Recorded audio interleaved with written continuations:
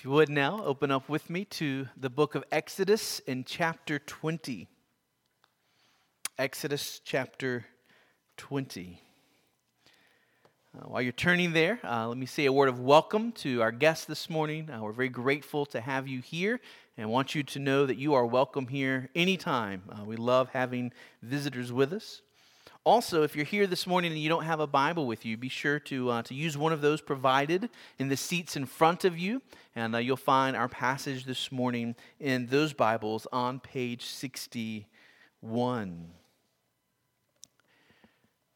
I have a question for you. Would you ever kill someone? Have you ever considered killing someone? That might sound like a strange question, not one very appropriate for polite company. But in 2011, a team of psychologists surveyed 5,000 adults and found that 91% of men and 84% of women admitted to having at least one homicidal fantasy. At least once in their lives, someone had made them so angry or frustrated them so much that they actually considered how they might kill that person. 9 out of 10 men, more than 8 out of 10 women. What does that tell you about us? What does that tell you about the human race? Is not violence bound up in the heart of man? Doesn't the Bible tell us that man's feet are swift to shed blood? You might think, no, not us. Our feet aren't swift to shed blood. But friends, don't discount the grace that God has given us in our modern society with fairly strict laws and functioning systems of authorities. Imagine what happens when human beings with these homicidal tendencies are in a society where there are fewer authorities, less civil accountability, and it's much easier to get away with violence. There is a reason that Solomon warns his son over and over again in the book of Proverbs not to join with those who are quick to lie in wait to shed blood. The truth is, it was pretty easy in that ancient context to go out to some trade route and just wait for a traveler to come by. And if you didn't value that person's life, how easy it would be to end their life with a rock or with a sword, and their possessions would be yours. And so Solomon says in Proverbs 1, "My son, if sinners entice you, do not consent. If they say, 'Come with us,' let us lie in wait for blood. Let us ambush the innocent without reason. Like Sheol, let us swallow them alive, and whole like those who go down to the pit. We shall find all precious goods. We shall fill our houses with plunder. Throw in your lot among us. We will all have one purse. My son, do not walk in the way with them. Hold back your foot from their paths. Their feet run to evil. They make haste to shed blood." 91% of men, 84% of women. Throughout the Proverbs, Solomon is concerned that his son might give way to violence. Proverbs 3:29-31, "Do not plan evil against your neighbor who dwells trustingly beside you. Do not contend with a man for no reason when he has done you no harm. And do not envy a man of violence. Do not choose any of his ways." We're currently in a study of the 10 Commandments. And this morning we come to verse 13 and the 6th commandment. You probably already know what it says. Here is God's command: "You shall not murder." Now wait a minute. Did you know that's what it says? Were you aware of that? Because some people have the wrong idea. Some people think the sixth commandment says, you shall not kill. And there is a difference, and that's not what it says. Ecclesiastes chapter 3 says that there actually is a time to kill. That is, there is a time when it is morally right to bring about the death of someone else. Maybe in self-defense. Maybe in the context of a righteous war. We can talk about the death penalty. We maybe will address that tonight. The sixth commandment does not say you shall not kill. The sixth commandment says you shall not murder. Now, your Bible may have a helpful little footnote on this commandment. In the ESV that I'm reading from, that footnote helps us to understand that this word murder doesn't just mean actively and intentionally causing the death of someone, but also includes acts of carelessness and negligence that lead to someone's death. So maybe you'll remember some weeks ago when we talked about the law that God gave to Israel, instructing every Israelite to install railings on their roofs. The roofs of the Israelites were flat, and people did a lot of living on their roofs. The roofs were used for dining and often for sleeping. And so because so many people lived and spent time up on their roofs, God instituted this law. Every Israelite household was to have railings on their roofs. If an Israelite failed to do that, and someone fell off their roof and died, that homeowner would have been guilty of the sixth commandment. That act of carelessness, that act of negligence falls within this word of murder. You shall not murder. Now we're going to unpack this commandment this morning and as well as tonight, and we'll answer questions on Wednesday night. But remember, one of the best ways for us to soak up and to savor the teaching of the Bible is for us to look at a verse and to ask that verse questions. And if the verse doesn't give us our answer, we look to the context and we look to the rest of the Bible to give us answers. This is how your theology grows, your understanding of God grows. This is how you mature as a Christian. You don't just read the Bible, you interact with the Bible, you engage with the Bible, you seek to make sense of it. And so we're going to do that this morning. We're going to ask some questions of this sixth commandment. And here's the first one. What is God setting apart for honor in this commandment? In every commandment, God is revealing something that He values, and He is revealing something that we ought to value, something we dare not treat lightly, something we dare not demean. What is being set apart for honor in the sixth commandment? Human life. Human life. As Christians, we often speak of the sanctity of life. I bet you've heard that phrase before. The sanctity of human life. That phrase means that human life is holy. That's what sanctity is. It's sacred. That human life is worthy of being set apart in our minds and in our hearts as something special, something distinct. There is a God-given dignity to human life that surpasses even the dignity of other living things in this world. Why do we as human beings have special dignity? Well, it boils down to one key answer. It's because we bear the image of God. In Genesis 1, after God had created every other part of His creation, God saved His most important and most impressive work for last. He created man, male and female, in His image. He had spent 6 days exercising His wisdom and His knowledge and His power as He was creating the world. Now He made a creature who would imitate Him in exercising those same attributes. God's wisdom, God's power, God's knowledge, they're infinite. Ours is not. We have finite wisdom, we have finite power, we have finite knowledge. But what God does on a macro scale in the universe, we do as human beings in a micro scale in this world. In our lives as human beings, we are living, breathing, walking expressions of the attributes of God Himself. We are image bearers of God in a way that no other creature on earth is.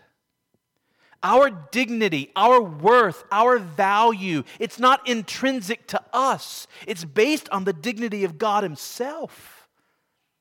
Human life is sacred because God is sacred. Human life is sacred because God is worthy of honor. The sixth commandment rests on the first commandment. It is because God is worthy of honor that those created in the image of God must be treated with care. There's another way to think about this. It kind of amounts to the same thing. All life is precious. Plant life is precious. Animal life is precious. We ought to treat plants and animals with care. And the more a living thing is similar to a human, the closer it is to having the attributes of a human, that is closer to having the attributes of God, the more care that living thing deserves. But at the end of the day, God did give to human beings the right to kill plants and animals. We shouldn't do so without warrant. We should only do so for good purposes. We ought not to find joy in animal pain. We should not needlessly prolong animal pain. But God has given man dominion over the earth, that's Genesis 2, and He has given man the right, when it's required, to kill plants and animals. God has not given man dominion over his fellow man. That is, your next door neighbor is outside of your dominion unless God has placed you in a position of civil authority. Right? If you're a normal citizen, you do not have dominion over them the way you do plants or animals. And therefore, God makes clear in the sixth commandment, you do not have the right to kill human life. It's a murder. Fellow image bearers of God are outside of your dominion. Only God and civil authorities appointed by God ever have the right to take human life. Now, if the sanctity of human life is connected to God's dignity, because we are image bearers of Him, what do you think happens in a society when people start to think less of God? We should not be surprised that in a culture, when people begin to have lower thoughts of God, the result is that they have lower thoughts of fellow human beings created in the image of God. The devaluing of God and the devaluing of human life go hand in hand. They are inextricably connected. And isn't it interesting that as soon as you have the fall of man in Genesis 3, sin against God, you have the very first homicide in Genesis 4. The devaluing of God in Genesis 3, the rejection of God in Genesis 3, leads to the very first murder in Genesis 4. And as you keep reading, you go further down in Genesis 4, there's more murder. You get to Genesis 6, and we're told that the whole earth was filled with violence. If you love God with all your heart, soul, mind, and strength, you will also love your neighbor. Because your neighbor bears the image of the God that you love with your heart, soul, mind, and strength. But if you despise God, if you forsake God, if you reject God, if you hate God, guess what that does to the way you see your neighbor? This is important for us to understand. The greatest way to bring real reform to a society so that murder and violence decreases is to help that society embrace the gospel and be reconciled to God. When revival comes to a people and people fall in love with God, love for neighbor and a high view of the sanctity of life is the result. Second question. How have we broken the sixth commandment? How have we in this room broken the sixth commandment? There are numerous ways a person can be guilty of murder. There's murder itself, the willful taking of another person's life. There's murder, as we've seen, through negligence, through neglect. There's self-murder, which is suicide. There's euthanasia and assisted suicide. We'll speak about things like abortion and things like that a little bit later. But I want us to focus on one key way that every single one of us have broken this commandment. It's heart murder. It's having sinful anger against someone in your heart. Sinful anger against someone in your heart. You see, central to the teaching of our Savior was this truth, that sin begins in the heart. Outward acts of violence don't come out of nowhere. They spring from what begins inside of us. Two quotes from Matthew's gospel. First, Matthew 12, beginning verse 34, Jesus speaking very strongly. You brood of vipers, how can you speak good when you are evil? For out of the abundance of the heart the mouth speaks. The good person out of his good treasure brings forth good. The evil person out of his evil treasure brings forth evil. And then Matthew 15, Jesus says, are you also still without understanding? Do you not see that whatever goes into the mouth and passes into the stomach and is expelled, but what comes out of the mouth proceeds from the heart, and this defiles a person? Listen carefully. For out of the heart come evil thoughts, murder, adultery, sexual immorality, theft, false witness, slander. Out of the heart come these things. Out of the heart comes murder. These are what defile a person. We live in a culture that tries to excuse every sinful action by looking at factors outside of ourselves. The devil made me do it. My circumstances made me do it. My parents mistreated me as a child. The culture is against me. We want to blame anyone and everyone but ourselves for our sins. And yet Jesus is clear. Sin proceeds from the heart. And this is why the greatest commandment is to love the Lord your God with all your heart. True love for God is the ultimate answer to every temptation. If we love God with our hearts, then we will put away these sins. They will not find room in us. Let me ask you to lay your eyes on a passage of Scripture where Jesus applies the sixth commandment to us. So look at Matthew chapter 5. Matthew chapter 5. This is the Sermon on the Mount. The sermon in which Jesus showed how the religious leaders of his day were misusing God's law. The scribes and the Pharisees kept the letter of the law, but they failed to grasp its real meaning. They failed to live out its spirit. The Pharisees concentrated on outward actions, but they failed to get to the root of the matter. And the root of the matter was the heart. And this failure was the fatal flaw that plagued the Pharisees' interpretation of Scripture and their exposition of it in the local synagogues. Calvin says, by confining the law of God to outward duties only, the Pharisees trained their disciples like apes to hypocrisy. Real holiness is not outward action first. Real holiness begins in the heart, and then the fruit shows itself in outward action. So when Jesus says over and over in the Sermon on the Mount, you have heard that it was said, he's referring to what the people had heard in the synagogues. There was no printing press. The people didn't have Bibles in their homes. What people knew about God, what people knew about God's truth was what they heard from the Pharisees in their synagogues. Jesus is going to say to them, this is what you've heard. And then he's going to take what the people have heard and he's going to bring it to bear on the human heart. He deepens the commands of God. He helps listeners to see that the law is meant to affect them internally. And that's what he does with the six commandments. Look at verses 21 and 22. Jesus says, Matthew 5, 21, 22, you have heard that it was said to those of old, you shall not murder, and whoever murders will be liable to judgment. But I say to you that everyone who is angry with his brother will be liable to judgment.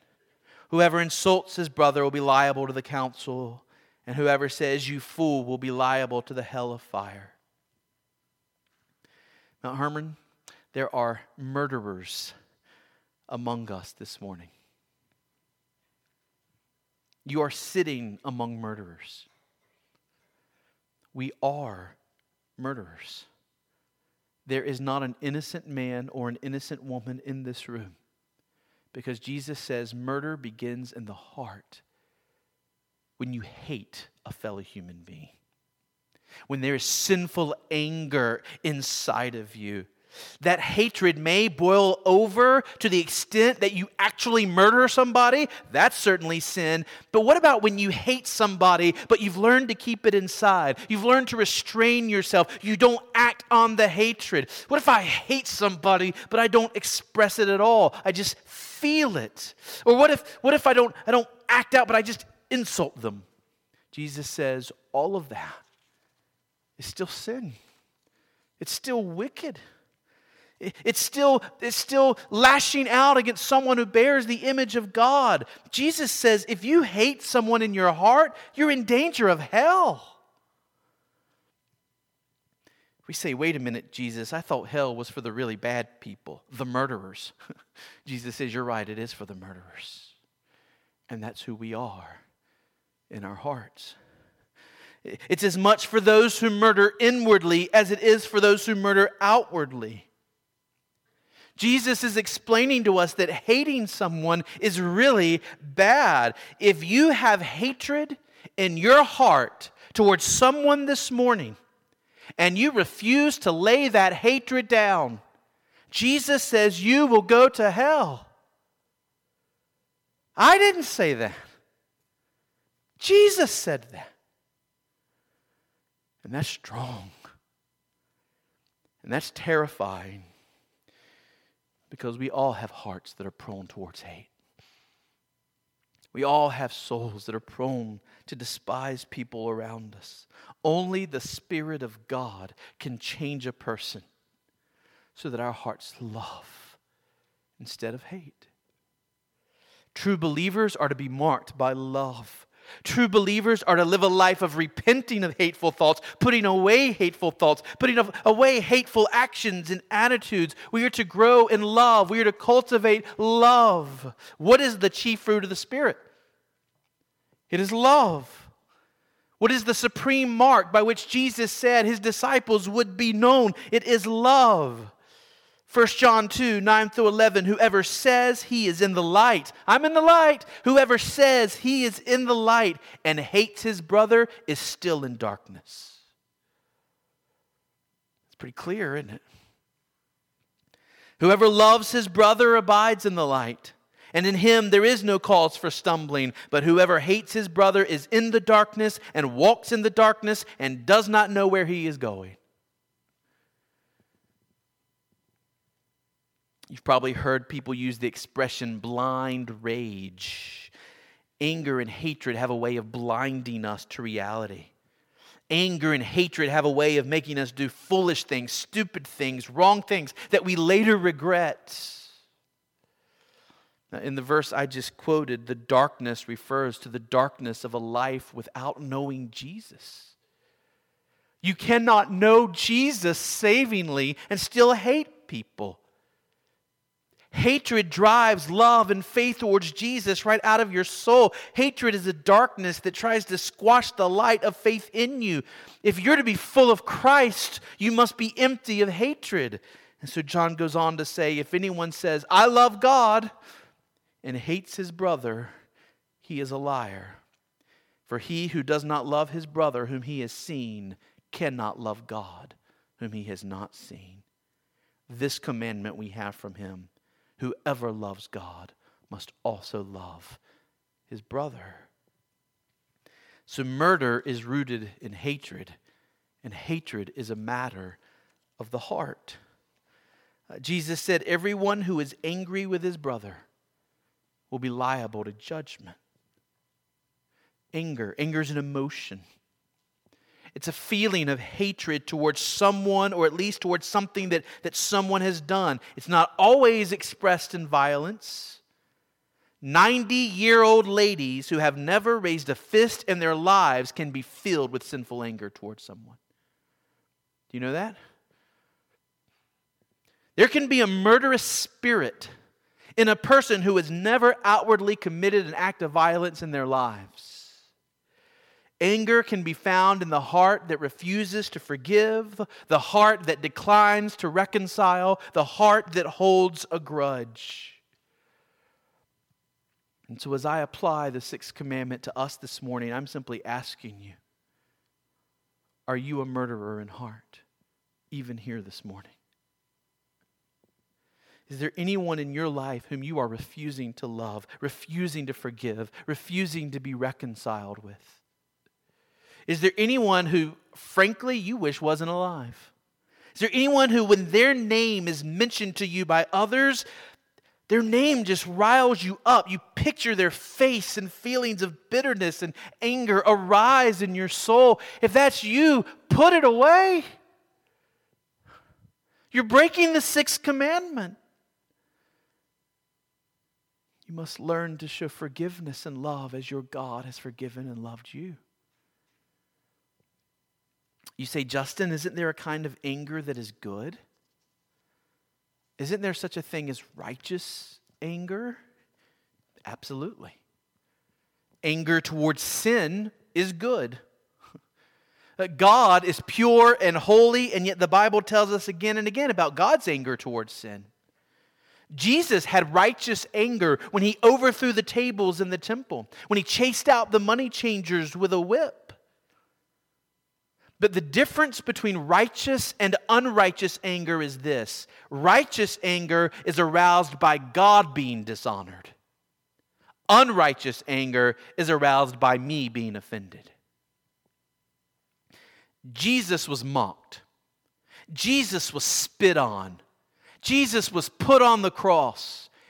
He was given the greatest offense any man has ever experienced. And was he angry at the people? No, he had compassion on the people.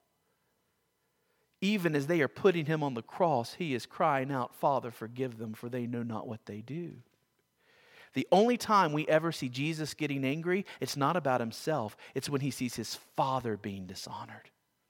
It's when he sees his Father's name being trampled in the dust. Consider the example of Paul. Do you ever see Paul angry at the people who beat him and put him in prison? You never do. The only time you see Paul get really angry is when he believes the gospel of God is being twisted and corrupted, as in the book of Galatians. Now, Herman, let us learn from this. We are not to be angry about our own suffering. Have you been lied to? Have you been fired from your job? Has your name been slandered? Have people close to you mistreated you? That is all bad. But you know what? It's not hell. And that's what we deserve. And in fact, if you're a Christian, every trial, every persecution, every wrongdoing that has been done to you in your life, God is using for your good. Even your offenses are ultimately going to be grace and are going to lead to greater happiness for you in heaven.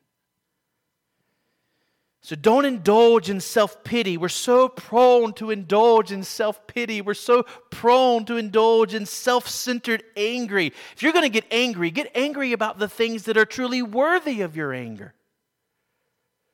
Things like child abuse. Things like billions in this world who are spiritually blind and need the gospel, while rich American Christians spend all their money on trips to Disneyland. If you want to get angry about those who claim to be preachers of God's word and then distort the gospel into some prosperity, health, and wealth gospel that preach a false message. When God is dishonored, that's worth getting angry about. We ought to have a God-centered anger, but not an unrighteous anger that's about us. We're taken care of. If we're Christians, the blood of Jesus has us covered. We're okay whatever tomorrow brings. This life is but a vapor, and we know what's coming for us. We're okay. There is a warning that's in order here. Even righteous anger can become evil if it remains unchecked. Jesus chased people out of the temple with a whip, but he didn't take a sword and cut off their heads. He knew to be angry for a moment, but he didn't dwell in that righteous anger. He knew to be angry to a degree, but he knew where that even that righteous anger must stop. Ultimately, as Christians, our lives are not to be first and foremost characterized by anger. They're to be characterized by love. Love is the chief note of our song. Our song might hit a minor key now and then as we see God dishonored, but it comes back up into major key, into joy. Love is to be the tenor of our lives. Jesus says here in Matthew, whoever insults his brother will be liable to the council. Whoever says, you fool, will be liable to the hell of fire. I remember when I was a kid, I used to think there was something particularly evil about saying you fool, as if Jesus was just setting apart those two words, right? You can say anything else, just don't say you fool. That's not actually what he's doing there. We know that because God himself is going to refer to people as foolish in the Bible. What Jesus is getting at here is that there is such a thing as murderous speech. By referring to the council, Jesus is drawing a contrast between God's judgment and the judgment of the Sanhedrin. So the Sanhedrin was 70 members of Pharisees and Sadducees, and they would pronounce judgment on an issue. They could go so far as to pronounce death on somebody by stoning. Jesus himself would later be tried before the Sanhedrin. But Jesus is saying that while the Sanhedrin will only hold you accountable for murder, God's heavenly council will hold you accountable for the hateful words that you speak. Murder with your mouth. In our land, there is freedom of speech. And in most cases, our courts are not going to condemn you for your words, but you will not be able to plead freedom of speech before the kingdom of heaven. Not when the person that you have spoken hatefully about bears the image of the very God who brings the judgment. When Jesus talks about saying, you fool, he's not saying that word fool, raka in the Greek, he's not saying that that's an inherently evil word. But in Jesus' day, that word was being used as a form of awful profanity. It was a way of really hurting someone. It was a way of calling somebody stupid and godless. It was a way of speaking hatefully about someone or to someone. The point Jesus is making is that we are not to say hateful things about other people. That you are not to say hateful things about your family members, your friends, your co-workers. We're not to say hateful things about our political leaders or our political opponents.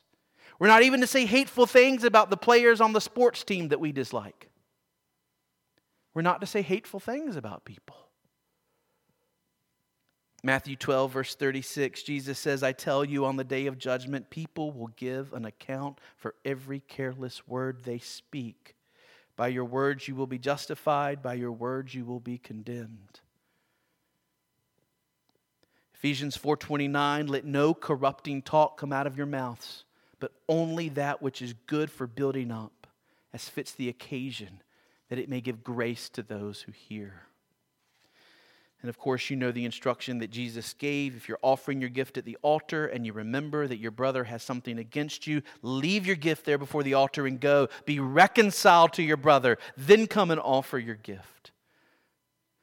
God says, how can you come to worship me while you're harboring hatred in your soul against one who bears my image?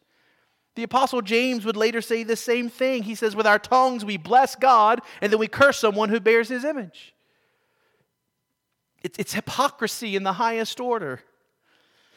Frankly, God does not want our worship in this place on Sunday mornings if we're not willing to put away our hatred and love instead. Worshiping God by loving others, even when it is hard, is far more important than singing our songs or praying our prayers or hearing these sermons. Isaiah 1, Amos 5, God says to Israel, put away your sacrifices. I hate your sacrifices. I don't want your sacrifices. Israel says, but God, you told us to do this. He said, yeah, and they would be good Except that when you're not sacrificing here, you're abusing one another out there. You're mistreating your workers. You're treating each other with hostility and hatred. And he says, if you're not going to worship me there, this doesn't matter. God won't have hypocritical worship from us either. If you're here this morning with a smile on your face, singing praises to God and honoring God with your lips, but you are harboring hatred towards someone in your heart, all you are doing is storing up wrath for yourself on the day of judgment. Because there is no salvation for those who won't repent.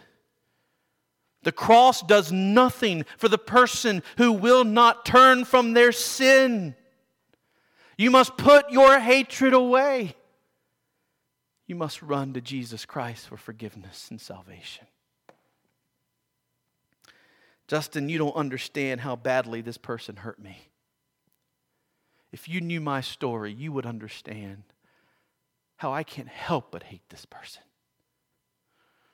Friend, you're right. I don't know how badly that person hurt you. But however wicked that person might have been to you, don't you see that ultimately the two of you are the same? Because you were both created in the image of God. And you've both rebelled against God. And you both share in the same depravity. And your sins against God are far more heinous and vile than any sin they could ever commit against you. And yet, dear Christian, you have found mercy in Jesus Christ. The power of sin over you has been broken. Your sins are being overcome by Jesus' blood. There will be a day when you will be in heaven, having received such amazing grace and mercy from God. How can you not show mercy and grace to others? Whatever they do to you. Don't you want to point them to the same love that you have found? We're at the end of the sermon, I promise. I'll just give you a sentence for the last question. How did Jesus fulfill the sixth commandment for us? He perfectly loved every human being and was willing to give up his own life for sinners. While we were still weak, at the right time, Christ died for the ungodly. Paul says, for one will scarcely die for a righteous person, though perhaps for a good person one will dare even to die. But God shows his love for us in this: while we were still sinners, while we were still rebels against God, enemies against God, we hated God, we wanted to pursue sin, we wanted to elevate ourselves, we were committing the most vile and heinous of sins. We were terrible, is the Bible's assessment of us. And when we were in that wretched state, Christ died for us. Has anyone ever loved you so much? Marvel at the love of Jesus for you. Live in the grace and the mercy and the love of Jesus for you, and then let his love cast out all hatred in your heart towards others, that we may be pure and holy in the sight of God, and that our lives will bring glory to his name. Amen? Amen. Let's pray.